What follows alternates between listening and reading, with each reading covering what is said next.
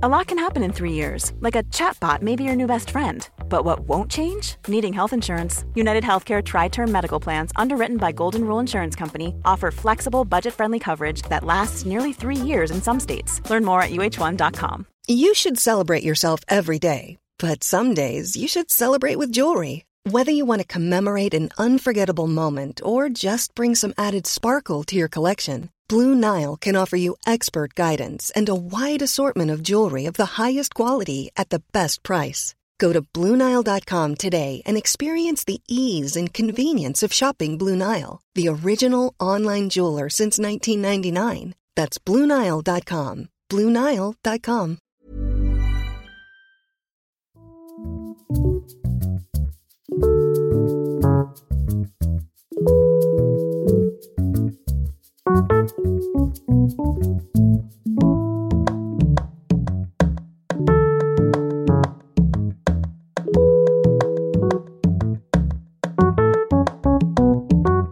Hej och hjärtligt välkomna till Sinnessjukt, en podcast om psykisk ohälsa med mig Christian Dahlström, känd från tidigare avsnitt av Sinnessjukt.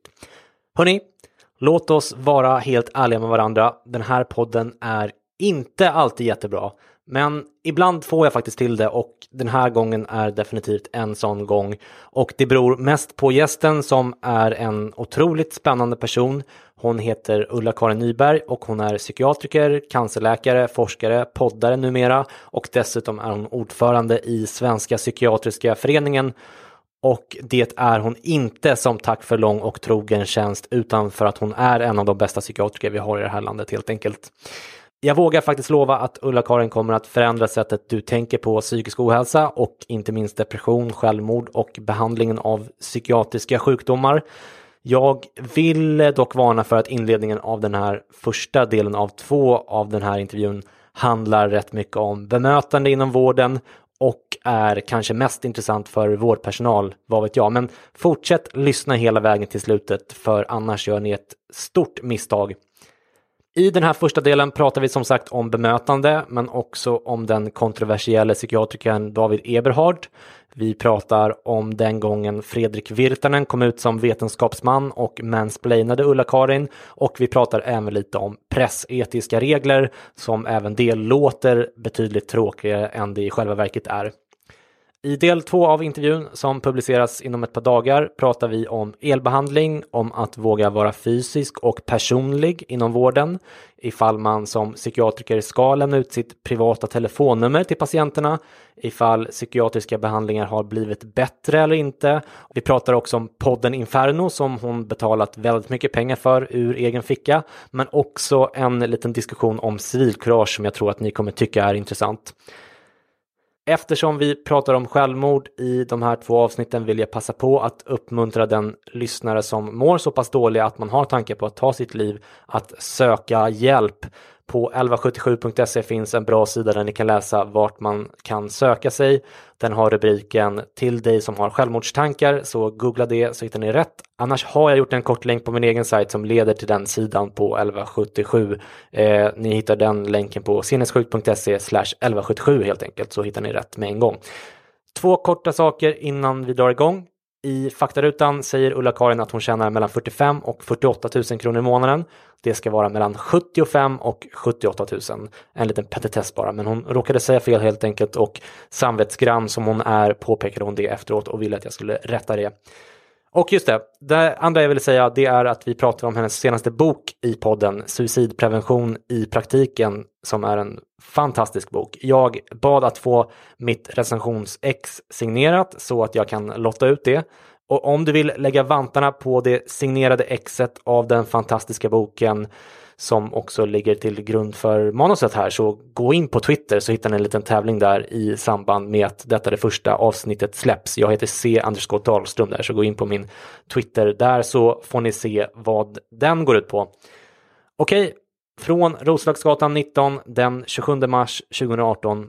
Ulla-Karin Nyberg, varsågoda.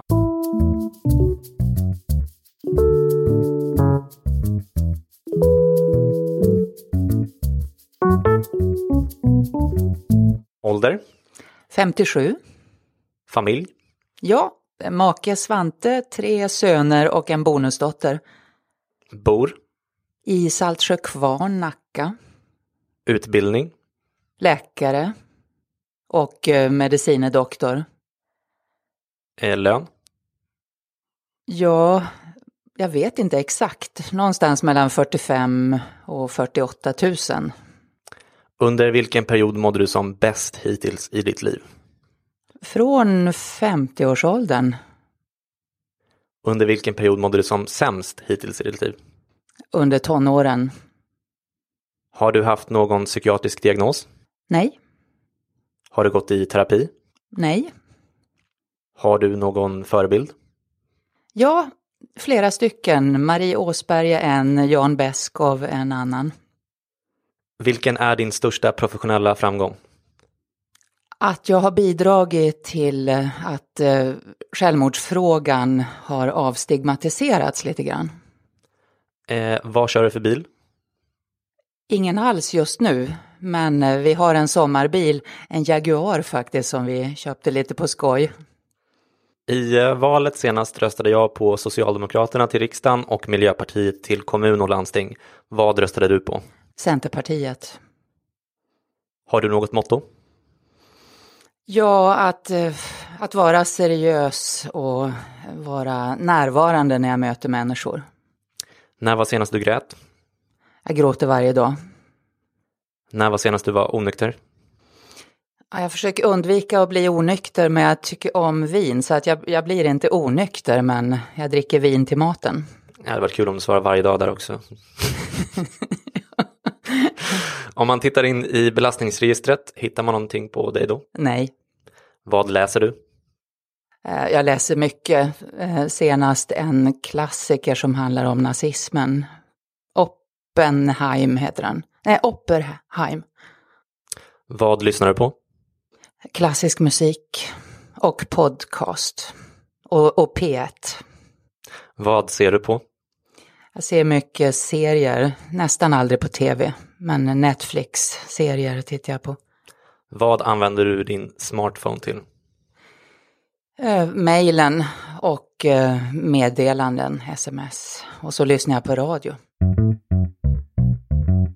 Du, idag ska vi prata om depression och självmord och lite sådär, vilket jag tror att lyssnarna vill höra dig prata om. Men jag tänkte börja med en fråga som jag personligen är nästan mer intresserad av, och det här är lite grann kring dina drivkrafter, och du får ju den frågan rätt ofta i intervjuer och sådär, och svarar väl typ att det är din nyfikenhet och att du tycker att det är spännande att möta människor som förlorat livsviljan och så vidare. Men du är så jäkla engagerad, och jag tänker, finns det några andra drivkrafter där, kanske mer personliga, eller förstår du vad jag menar? Ja, men jag växte upp med flera vuxna i min närhet som mådde psykiskt dåligt, och det var också så att min mamma försökte ta sitt liv. Så att jag var tidigt exponerad för det här och upptäckte vid ganska späd ålder att det finns mycket man kan göra. Otroligt. Jag har ju läst din bok, Suicidprevention i praktik, en av dina böcker ska jag säga, den senaste. Som för övrigt fick 5 av 5 i betyg av mig i min recension på vaddepression.se.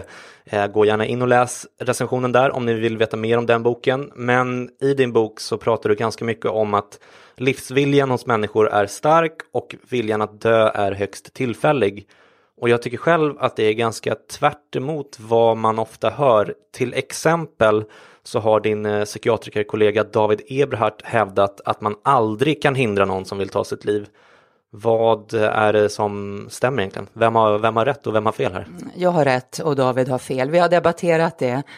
Och det här är ju mitt område. Jag möter de här människorna dagligen, så jag vet att jag har rätt. Man är ambivalent när man står i begrepp och tar sitt liv.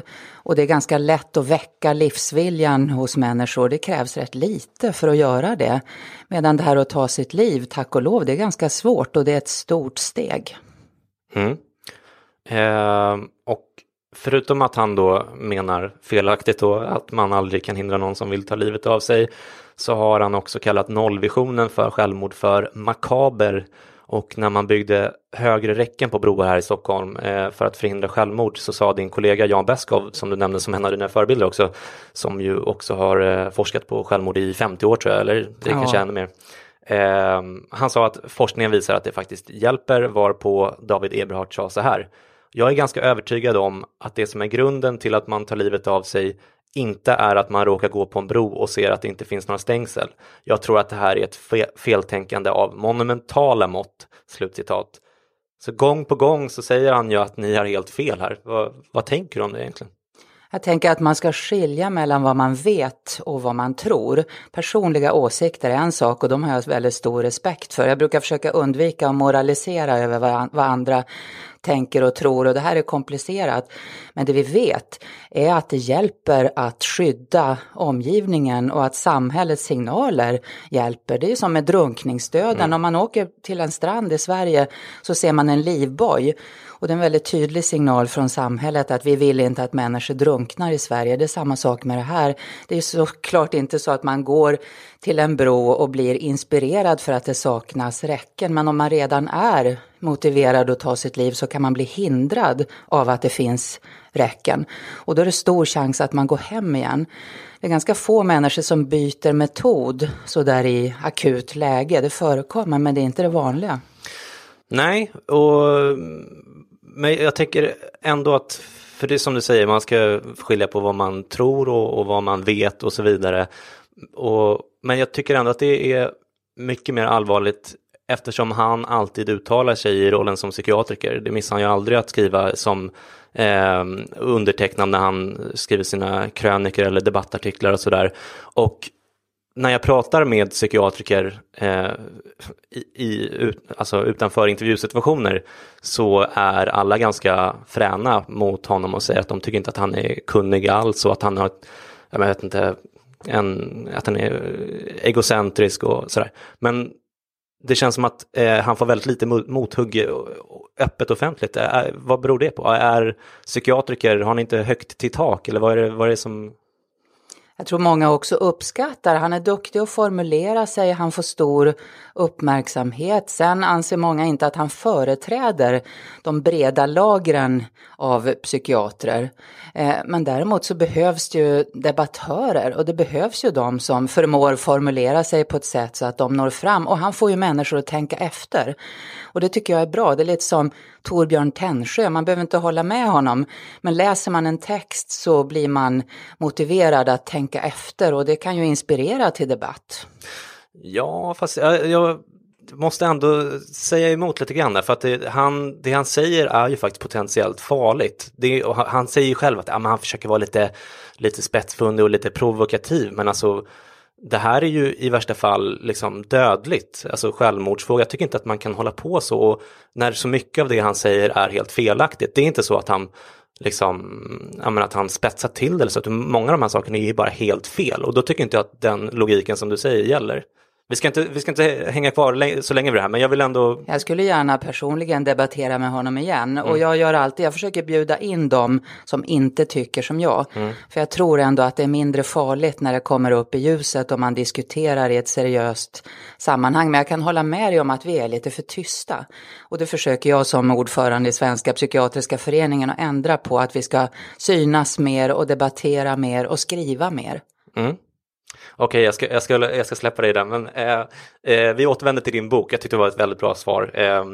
Och i boken skriver du beskriver lite olika fall av suicidala människor och hur de får hjälp. Och det första fallet där handlar om en 72-årig man som heter Torsten, vars fru har dött, vilket har gjort honom deprimerad och självmordsbenägen.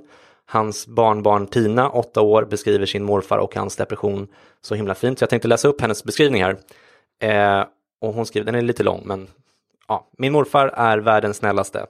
När jag var liten brukade han leka häst med mig och han blev aldrig trött som mina mammor blir. De säger att jag får leka själv för att jag har blivit så tung. Så säger aldrig morfar. Men det beror nog på att han är så stark. Eller nu är han inte det. Jo, han kanske fortfarande är stark, men han är så trött. Ibland blir han ledsen och då gråter han fast jag sitter där. Din morfar är ingenting att ha, säger han. Men det tycker inte jag. Han är min bästa morfar och jag försöker trösta honom. Ibland klappar jag honom på kinden och så har jag ritat en teckning som han har på väggen bredvid ett kort av mormor. Den föreställer honom och mig när vi leker häst. Jag har ritat ett stort hjärta runt omkring oss. Hjärtat betyder att jag tycker mest om morfar efter mamma och mammi och Nils. Eller kanske före Nils, jag vet inte. Nils är så jobbig ibland. Morfar är aldrig jobbig. Jag längtar efter att han ska orka leka igen. Och jag tyckte dels att den beskrivningen var så otroligt fin. Men det visar också på hur Torstens person har förändrats och att han inte riktigt är sig själv längre.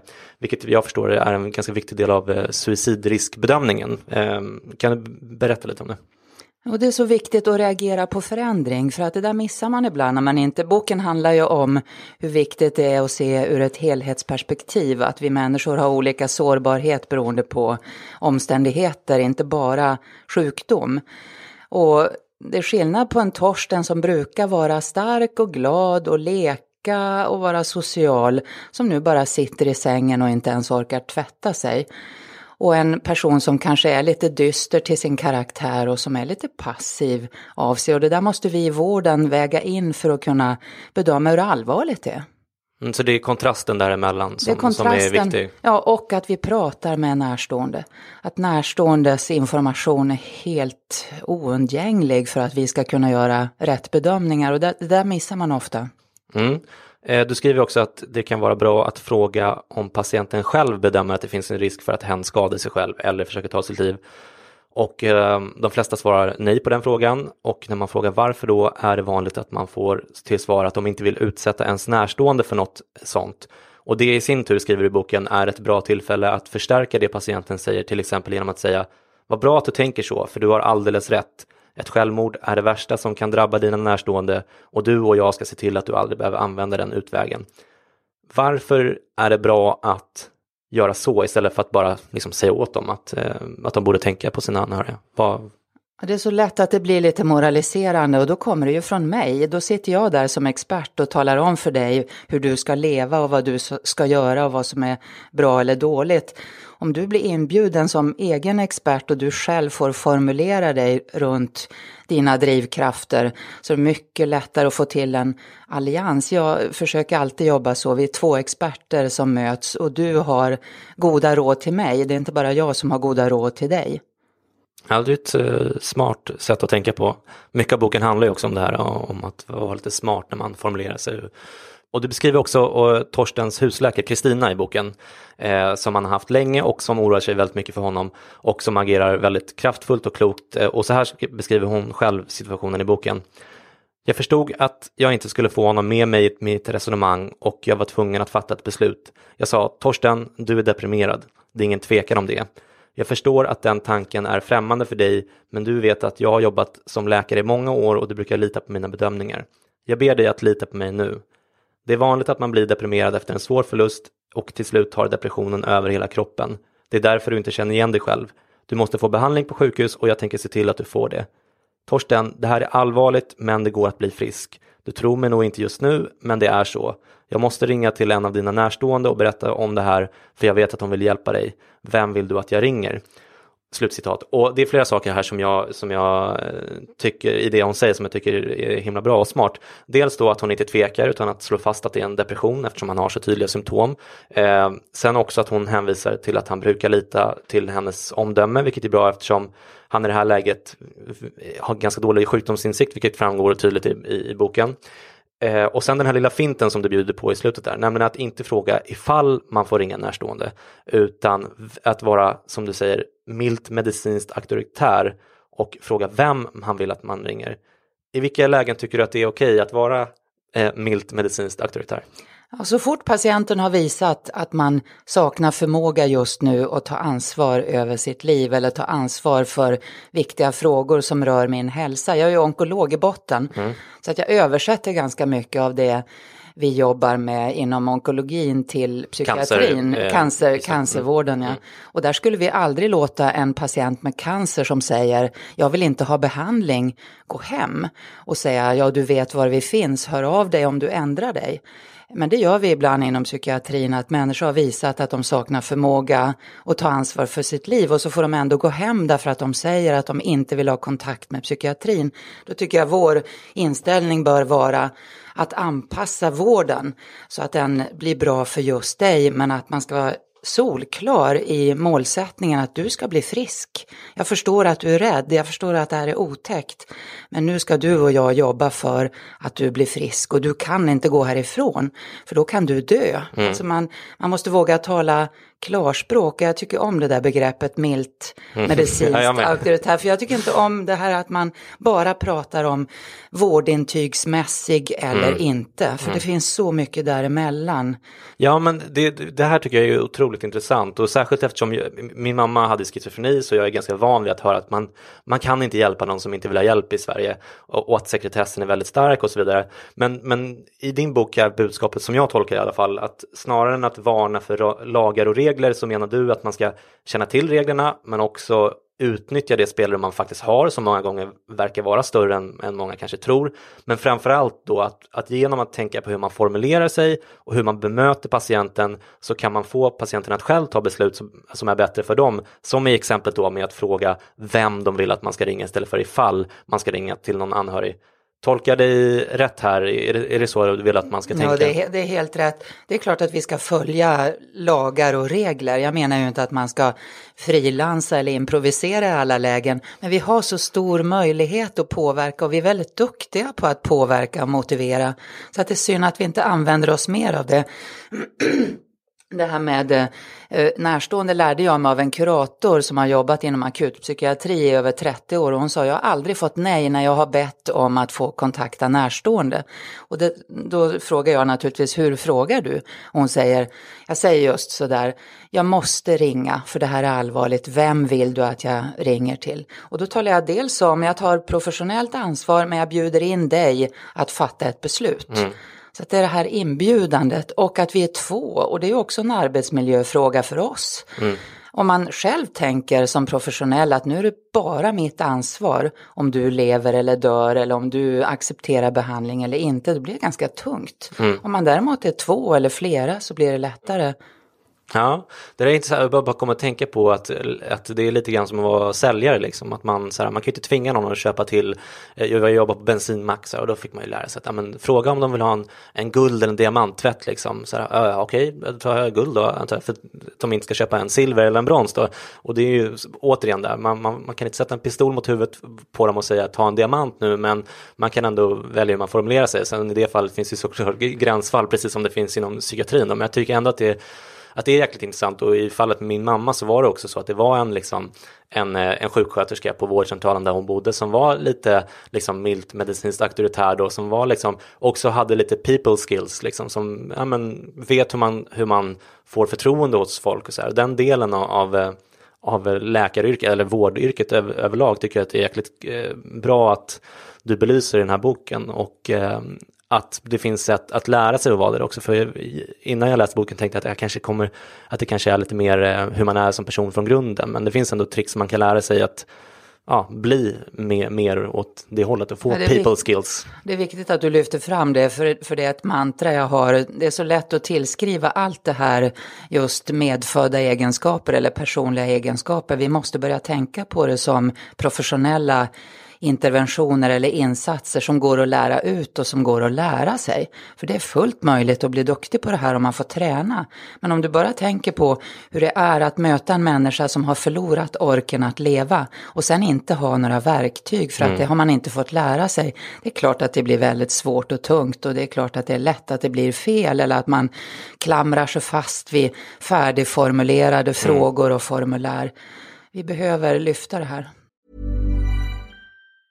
A lot can happen in 3 years, like a chatbot may be your new best friend. But what won't change? Needing health insurance. United Healthcare Tri-Term Medical Plans, underwritten by Golden Rule Insurance Company, offer flexible, budget-friendly coverage that lasts nearly 3 years in some states. Learn more at uh1.com. Hey, I'm Ryan Reynolds. Recently, I asked Mint Mobile's legal team if big wireless companies are allowed to raise prices due to inflation. They said yes. And then when I asked if raising prices technically violates those onerous 2-year contracts, they said, what the f*** are you talking about, you insane Hollywood ass? So to recap, we're cutting the price of Mint Unlimited from $30 a month to just $15 a month. Give it a try at mintmobile.com/switch. $45 up front for 3 months plus taxes and fees. Promo rate for new customers for limited time. Unlimited more than 40 gigabytes per month. Slows full terms at mintmobile.com. Quality sleep is essential. That's why the Sleep Number Smart Bed is designed for your ever-evolving sleep needs. Need a bed that's firmer or softer on either side? Helps you sleep at a comfortable temperature? Sleep Number Smart Beds let you individualize your comfort so you sleep better together. JD Power ranks Sleep Number number 1 in customer satisfaction with mattresses purchased in-store. And now, save 50% on the Sleep Number Limited Edition Smart Bed for a limited time. For JD Power 2023 award information, visit jdpower.com/awards. Only at a Sleep Number store or sleepnumber.com. På ett ställe i boken skriver du också, din distriktssköterska som säger att samarbetet med kommunen funkar bättre nu när de känner till att man får lämna uppgifter verksamheter emellan om det krävs för att ge nödvändig vård och behandling. Och jag tänker det här kan ju vara helt avgörande att man känner till det här och att man faktiskt vågar använda sig av de undantagsregler som finns när det behövs. Det låter ju jätteviktigt. Och någonting som jag kan tänka mig att skiljer sig, alltså att inte alla vågar göra det. Det finns väldigt stor rädsla som handlar just om sekretess, men det här att vi är skyldiga att samverka och samordna när människor har de behoven, till exempel mellan vård och kommun, det är så viktigt att lyfta fram. Och där har ju politikerna ett ansvar också att de behöver betala för den typen av arbete som ju ofta är mer tidskrävande. Det här jag beskriver i boken är ju ett tidskrävande arbetssätt på vissa sätt, men på lång sikt sparar man ju tid och framförallt lidande. Ja, vi ska återkomma till det för att jag såg ju hur skattepengarna gick åt när jag läste boken, så här, men jag är ju helt inne på din linje. Det är ju precis så jag tänker, att de där pengarna de sparar man igen lätt i andra delar av välfärdssystemet. Men vi återkommer till det som sagt. Jag tänker i det här exemplet med Torsten så har han ju en husläkare som känner honom så länge, och vilket är avgörande för att han överlever här. Men i psykiatrin är det ju liksom vanligt med hyrläkare och hög personalomsättning rent generellt. Hur påverkar det vården, tror du?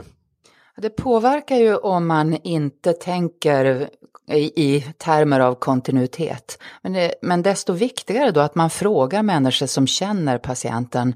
Man måste fråga närstående när bilden inte riktigt hänger ihop, eller när det är någonting som jag själv inte förstår, eller när jag inte tycker mig ha tillräckligt med fakta för att använda för min bedömning. Då måste jag fråga andra och fråga annan personal. Alltså jag kan inte sitta där ensam och fatta viktiga beslut. Så att är man medveten om att man inte känner patienten, så måste man fråga andra som faktiskt känner patienten. Och vara lite prestigelös där också. Helt prestigelös. Man ska fråga den som kan.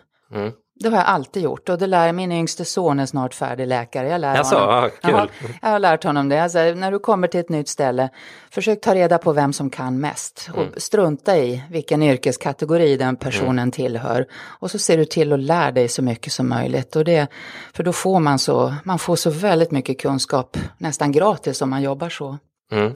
Och i det här kapitlet, det första kapitlet, så skriver du också ganska mycket om vad som är viktigt att tänka på i mötet med en deprimerad person. Och till exempel förespråkar du att ställa öppna frågor, vilket låter ganska banalt kanske, men det är faktiskt lite grann likadant när man intervjuar folk, journalister. Men varför är det viktigt, om du ska förklara? Ja, men om målet är en allians, och man måste ha en allians om man ska hjälpa någon som är djupt deprimerad, det måste finnas ett förtroende, då måste man på något sätt känna sig inbjuden, och det finns inget bättre sätt att känna sig inbjuden än att jag ställer öppna frågor som signalerar att jag är verkligen intresserad av vad du har att berätta för mig, och jag tillskriver din egen expertis stor betydelse. Det är bara att gå till sig själv som privatperson. Vad roligt det är med människor som är intresserade. Och roligt är till exempel för mig att stå här och prata med dig som faktiskt är genuint intresserad av det jag gör, och vice versa. Ja, absolut. Men jag tänker också att det kan vara, för tror att jag minns att du skriver att det kan också vara liksom, på tal om det här med tidsåtgång, att det kan vara effektivare också. Att man istället för att liksom tassa kring så kan man få dem att liksom komma till kärnan själva ganska snabbt genom att ställa öppna frågor. Men skulle du beskriva hur du känner eller något sånt där, så kan man hoppa över en del steg. Ja, det är flera delar i det. Jag signalerar att jag är intresserad av hur du verkligen känner dig. Jag visar att jag är intresserad av din berättelse, och jag hjälper dig att formulera dig på det sätt som du väljer. Därför att när vi ställer frågor som kommer från oss, då finns det ju alltid en risk att man frågar om fel saker, att man frågar på ett sätt som patienten inte riktigt förstår, så att det går att locka fram mer av berättelsen om man jobbar på det här sättet, och man sparar tid. Jag utvecklade det här när jag jobbade på Radiumhemmet som underläkare inom cancervården, och då hade vi 20 minuter på oss Och på den tiden skulle man hinna ibland lämna cancerbesked och göra en helkroppsundersökning och prata med närstående. Och då utvecklade jag en samtalsteknik som innehåller en miniminivå, sånt som jag alltid gör. Och det här är en av de sakerna, att jag alltid ber patienten berätta varför du har kommit till mig eller varför du ville träffa mig. Och sen är jag tyst, lite längre än vad som känns bekvämt. Också en journalistisk metod som typ Kristoffer Triumf brukar använda. Ja, det är intressant. Du säger också att man ska bekräfta känslan patienten har genom att till exempel säga jag ser att du har det svårt. Man ska också normalisera det patienten känner och ge hopp om att förändring är möjligt. Bekräfta, normalisera och förmedla hopp. Vad är fördelarna med de här mantrarna? Bekräfta, då lyfter du fram känslan, och när du lyfter fram känslan så kommer berättelsen ofta igång. Om jag säger till dig, oj du ser ledsen ut, och så sitter jag kvar. Då kommer du ofta att säga någonting som beskriver, jo jag är lite ledsen, är något som har hänt? Och då är chansen större att du berättar vad som har hänt. Så att känslan är alltid viktig att lyfta fram, och det är ju många patienter och närstående som beskriver det. Normaliseringen, det är ju för att människor med psykisk ohälsa, psykisk sjukdom, och kanske särskilt när man inte orkar leva, de skäms ju och känner skuld. Så att normalisera, att säga saker i stil med att jag har träffat många i din situation, eller det är vanligt att man känner så här när man har det så svårt som du. Det gör att då känner man sig mindre som ett ufo, en ensling, då är man lite som alla andra. Och man vill ju tillhöra en grupp, man vill ju vara som alla andra, man vill inte vara utanför om man inte själv har valt det. Så att det vinner man mycket på. Och sen var det en tredje sak. Förmedla hopp. Ja, men det handlar också om att tro på dig som person. Jag vet att det kan bli bättre. Du tror mig inte nu. Men jag har träffat många som har det så här svårt. Och jag vet att det kan bli bättre. Jag vet att det finns behandling som hjälper. Jag tror på dig. Bara, det är väl det kanske i grunden. Jag tror på dig och din förmåga. Några andra saker som du förespråkar är att, som du har kommit in på redan, det är ju att involvera närstående, att vara tydlig med sina bedömningar och vad som kommer att hända, men också att ge små omsorger som du beskriver det som, till exempel att säga jag hämtar en filt, du verkar kall, eller du ska få en kopp kaffe medan du väntar, eller jag ber att någon sitter hos dig, eller jag ska se till att vi har längre tid på oss nästa gång vi ses. Det här är alltså exempel ur boken. Och jag tänker två saker när jag läser här. Dels tänker jag att du verkligen har fattat galoppen med vad bra bemötande betyder för kanske speciellt en deprimerad människa, men säkert i överlag också. Men det andra jag tänker på, det är att det känns som att det är ganska ovanligt att man ger de här omsorgerna inom psykiatrin. Jag har aldrig varit med om det i alla fall. Hur ofta tror du att det verkligen går till på det här sättet som du förespråkar i psykiatrin? Ja, vi har undersökt det i min forskning när vi bland annat frågade ungefär 700 föräldrar som har mist ett barn i självmord om det är sånt som de minns som de uppfattade som positivt i termer av små omsorger när det hände, om de uppfattade det som positivt än idag, och än idag är då flera år senare, och då var det drygt hälften som kunde ange sådana här saker, och det blev jag personligen väldigt glad över. Jag tyckte det var en ganska hög siffra, därför att jag vet när man ska berätta för någon att ditt barn har tagit sitt liv, det är ju ett av de värsta beskeden man har att ge, och att man samtidigt har förmågan då att göra någonting som polisen som ställer sig och diskar för att vi hade precis ätit, eller någon som frågar är det okej om jag ringer upp imorgon innan jag går hem och sådana saker. Så att jag tror egentligen att det är ganska vanligt, men att vi inte riktigt har ett språk för det i vården. Vi tillmäter inte så stor betydelse som det faktiskt har. Jag tvivlar inte en sekund på att det är som du säger, men min fördom direkt då, det är att men det här kanske är vanligare då i just det fallet när det är någon som har tagit livet av sig, så där, att man då fattar, de flesta, att man måste göra walk the extra mile eller vad fan man säger, men att i den ordinarie psykiatrin så är det kanske inte så många filtar som åker fram och koppar kaffe, fast det kanske hade varit på sin plats någon gång ibland där också. Ja, det är inte riktigt min erfarenhet. Jag möter ju vårdpersonal så gott som varje dag. Och min erfarenhet är nog att det här görs, men att man inte pratar om det därför att man inte är så van att formulera. Om man till exempel föreläser för en grupp undersköterskor och hjälper dem att formulera små omsorger, så har de hur många exempel som helst på sånt som de gör. Men det här är inte riktigt undersökt. Men jag håller med dig, man skulle kunna göra det mycket mer. Det är bara jag som aldrig fått någon kaffe. Du skulle du säga något? Ja, men det är det här också vad man kan ju tro att människor klarar allting. Man kan låta sig man kan bli lurad av att människor verkar så kapabla. Och jag kan tänka mig att både du och jag är sådana personer som verkar kapabla när vi kanske i själva verket behöver de där omsorgerna precis lika mycket som alla andra. Ja, kanske. Du förespråkar också starkt en mycket mer öppen dialog om självmordstankar överlag. Och du skriver bland annat att det aldrig är farligt att fråga detaljerat om ett suicidförsök. Och det här är ju liksom motsatsen till tanken om att man inte ska väcka den björn som sover och så vidare. Det är dessutom ett väldigt kategoriskt och nästan lite stöddigt uttalande får man säga. Hur kan du vara så säker på att det är så här det ligger till?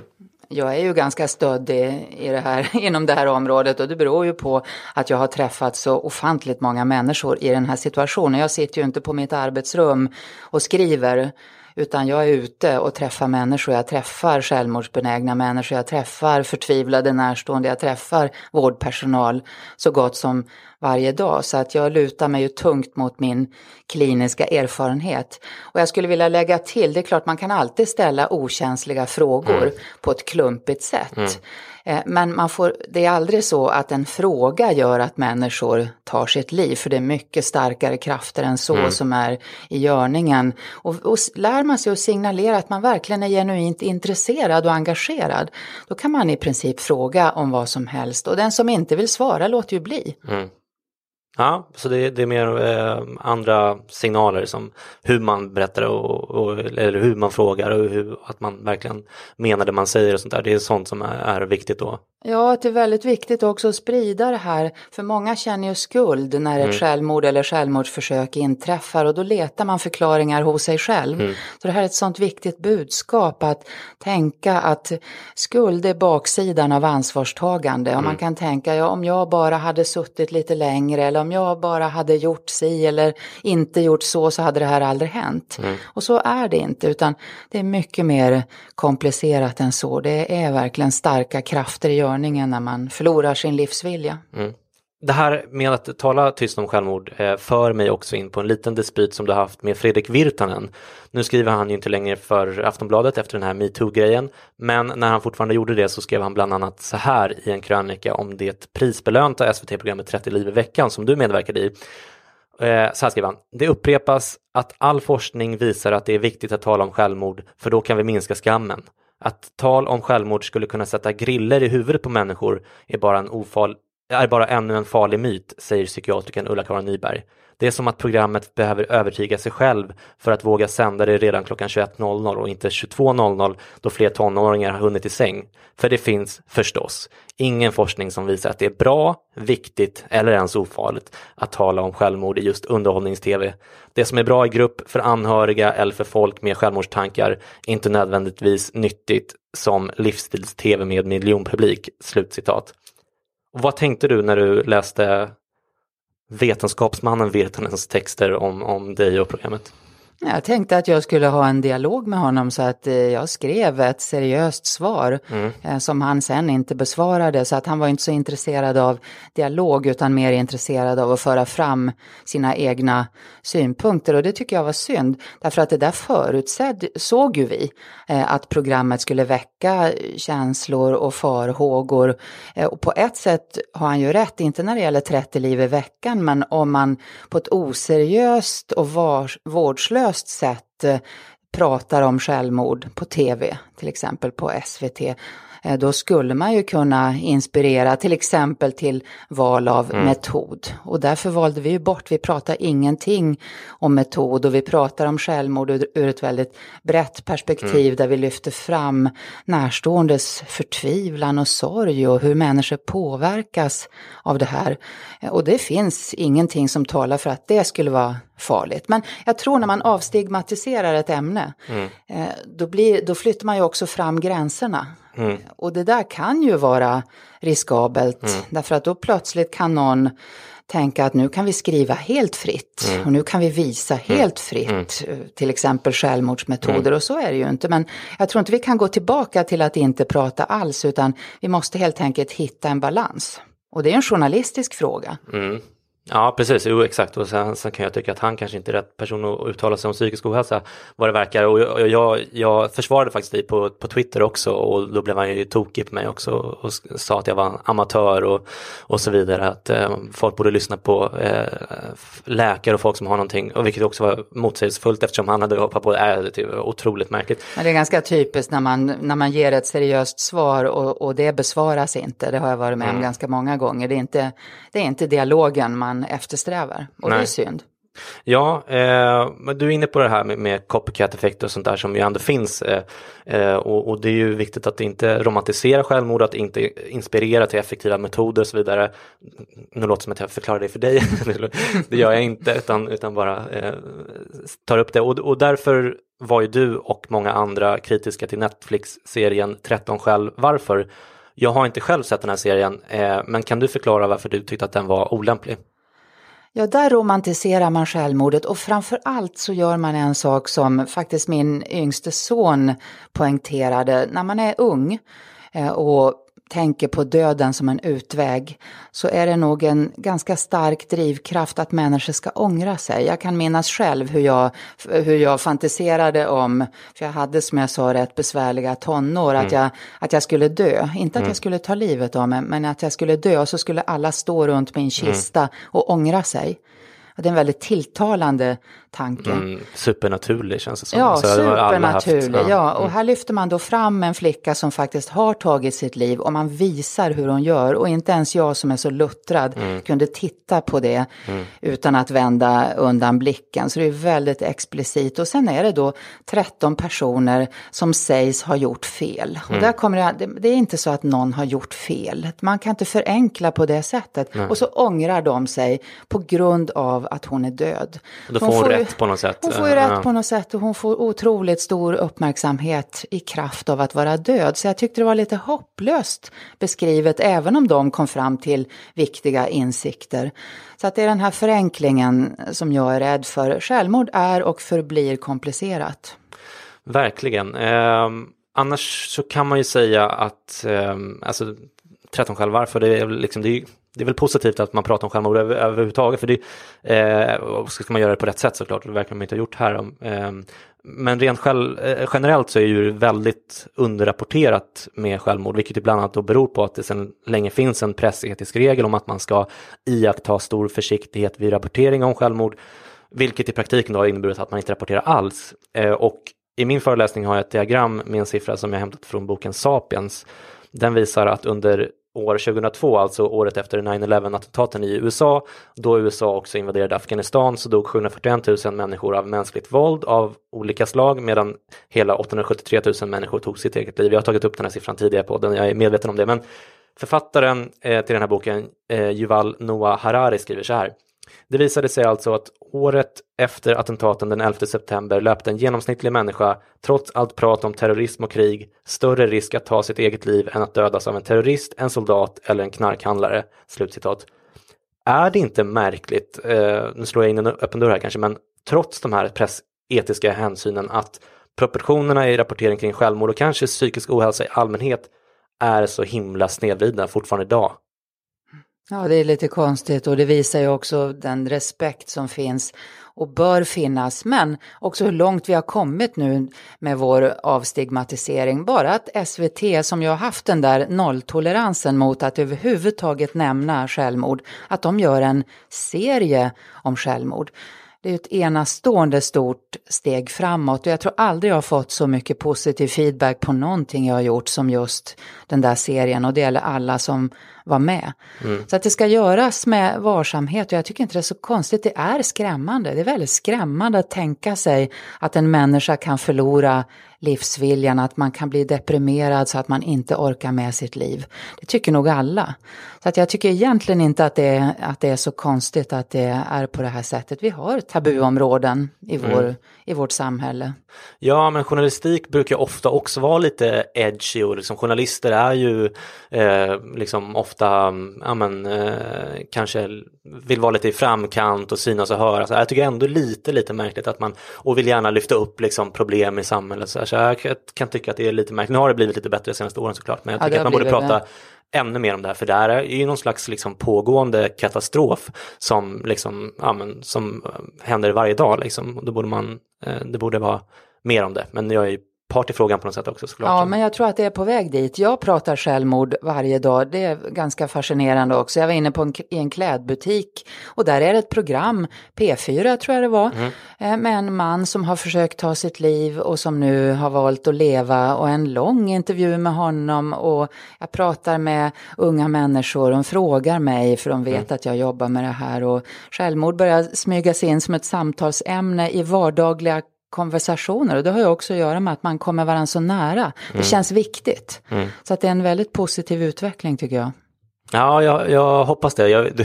Jag märker att du av naturen är mer optimistisk än mig. Jag är lite av en pessimist, vilket jag brukar ta upp i podden tidigare. Jag är också övertygad om att det går på väg åt rätt håll, men ibland blir jag lite så här nedslående när det dyker upp exempel på att vad fan, det har inte hänt någonting känns det som. Men ja, generellt sett så har du alldeles säkert rätt. Men jag förstår din frustration just när det gäller den psykiska ohälsan och sjukligheten, att det har gått alldeles för långsamt och att det har tagit tid att vakna upp. Det är klart man kan bli frustrerad, men ska man göra någonting som i min situation, då gäller det ju att inte förlora hoppet. För då skulle jag inte bidra på något bra sätt, tror jag. Ja men visst, där hade ni alltså del 1 av 2 av intervjun med den otroliga Ulla-Karin Nyberg. Jag finns som vanligt på Twitter om ni vill kontakta mig och berätta vad ni tycker om dagens avsnitt. Och håll nu till godo, för nästa avsnitt kommer redan om ett par dagar. Tills dess, ta hand om er. Puss och kram. Hej då!